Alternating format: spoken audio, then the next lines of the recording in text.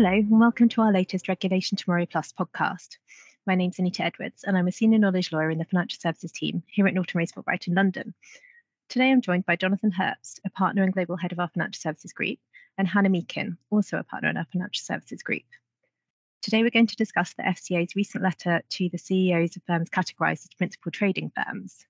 The letter was sent on the 4th of August and set out the FCA's strategy for supervising principal trading firms, including its views on the most important risks arising from these firms and its expectations of them. Before we talk about the content of the letter, Jonathan, perhaps you could explain what exactly a principal trading firm is. Thanks, Anita. Hello, everybody. So the formal answer is it's a firm that has the majority proportion of its revenue is from trading as principal. That's what the FCA says in the letter. In reality, it covers a combination of the high-frequency traders and also some of the firms that are operative in particular markets, for example, commodities, who actually are taking prop positions. Essentially, it's those two categories. Thanks, Jonathan.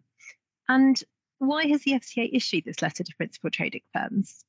Well, I think, look, what they say in the letter, as you would expect, is they're systemically important as liquidity providers and systemically significant anyway in terms of impact on the market. And obviously others in the market interact with them. That's the sort of official reason, and that's clearly what's set out in the letter. I think the interesting question is why now?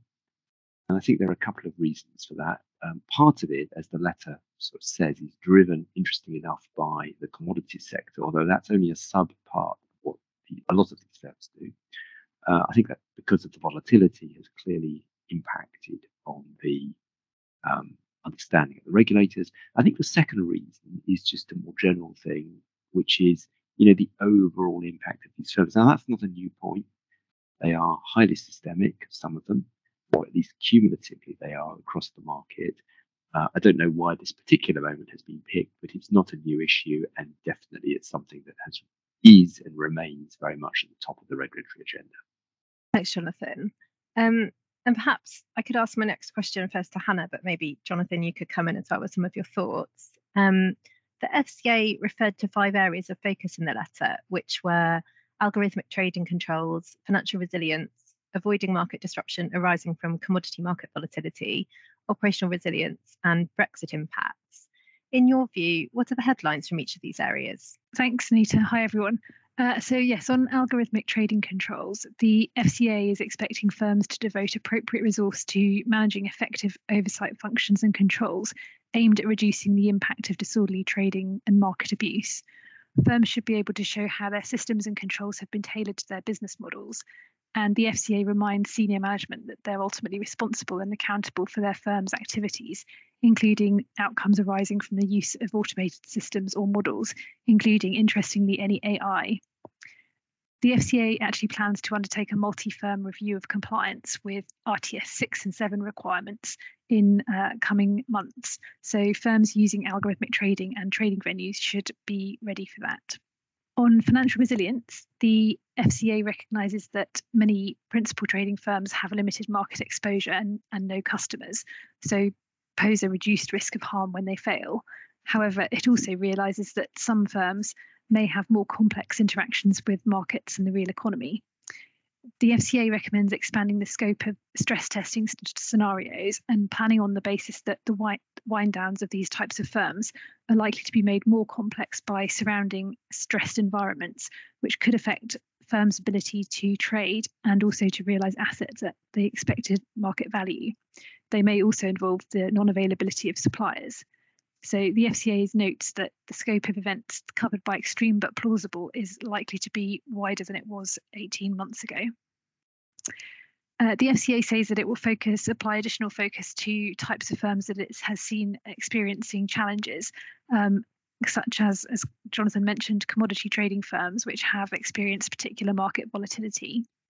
And the FCA plans to conduct enhanced monitoring on these firms and other firms that provide clearing services or hold dominant market positions and present a higher risk of harm in disorderly failure. On operational resilience, the FCA expects firms that are in scope of its policy statement to embed the requirements and operate within their impact tolerances as soon as reasonably practicable, but no later than 31st of March 2025. The FCA will review in-scope firms' implementation plans and expect them to demonstrate that their approach integrates broader resilience requirements into a coherent overall framework. And firms not formally in scope of these rules should also consider them to be good practice. I think that's worth noting. And then on Brexit impacts, as the temporary permission regime comes to an end, and mindful of the fact that new structures that many firms have implemented involve different entities operating across different jurisdictions, the FCA reminds firms to inform them in good time if they're considering any changes, especially to the movement of staff, entities, trading desks or functions, so that it can effectively supervise regulated activities in the UK. And those firms that are newly subject to FCA requirements can look forward to engagement with the FCA on all of the issues we've mentioned, plus compliance with the UK regime and the senior managers and certification regime in particular.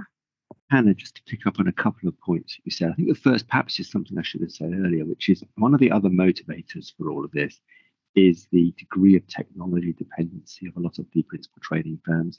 It's not a new point, and I think certainly the ION events earlier in the year and other cyber-related issues have certainly concentrated regulators and everyone else's minds on how significant those technological impacts are. I also think in that context, you probably need to look at this in the broader schema of DORA and the UK equivalent, and the general realization, which is very much at the forefront of regulation at the moment, of the significance of systems testing in that context. So that's point one.